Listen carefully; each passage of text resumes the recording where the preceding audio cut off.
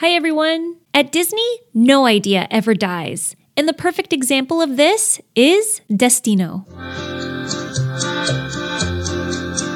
Destino is a Disney animated short film that was 58 years in the making, initially conceived by Walt Disney and famed Spanish surrealist Salvador Dali. The two legends are said to have met at a dinner party in 1944. Although the two may seem like an odd pairing, it's said that Dali was actually a fan of Disney's and felt that Walt himself was the great American surrealist. The original production of Destino began the following year in 1945. Destino, which is Spanish for destiny, follows the story of Kronos, the god of time, and his ill-fated love for a mortal woman named Dalia.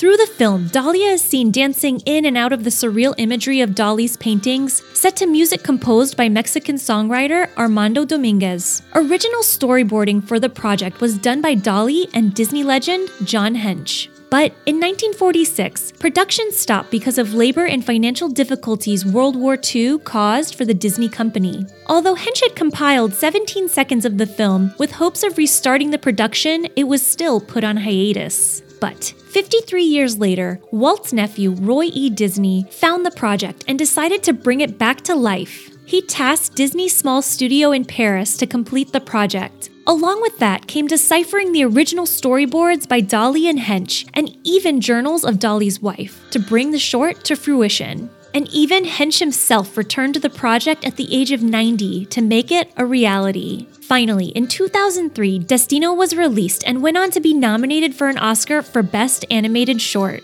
What's amazing now is that after all this time, Destino not only lives on the screen, but also in brick and mortar at the Coronado Springs Resort. The 15-story Gran Destino Tower references the short in not only its name, but also its whimsy in architecture, color story, and eclectic patterns that truly put you in the heart of a surrealist dream. And probably the most fascinating part of this tale is that it took 58 years for this 6.5-minute short to realize its own destiny of becoming by far one of the most unique Disney classics.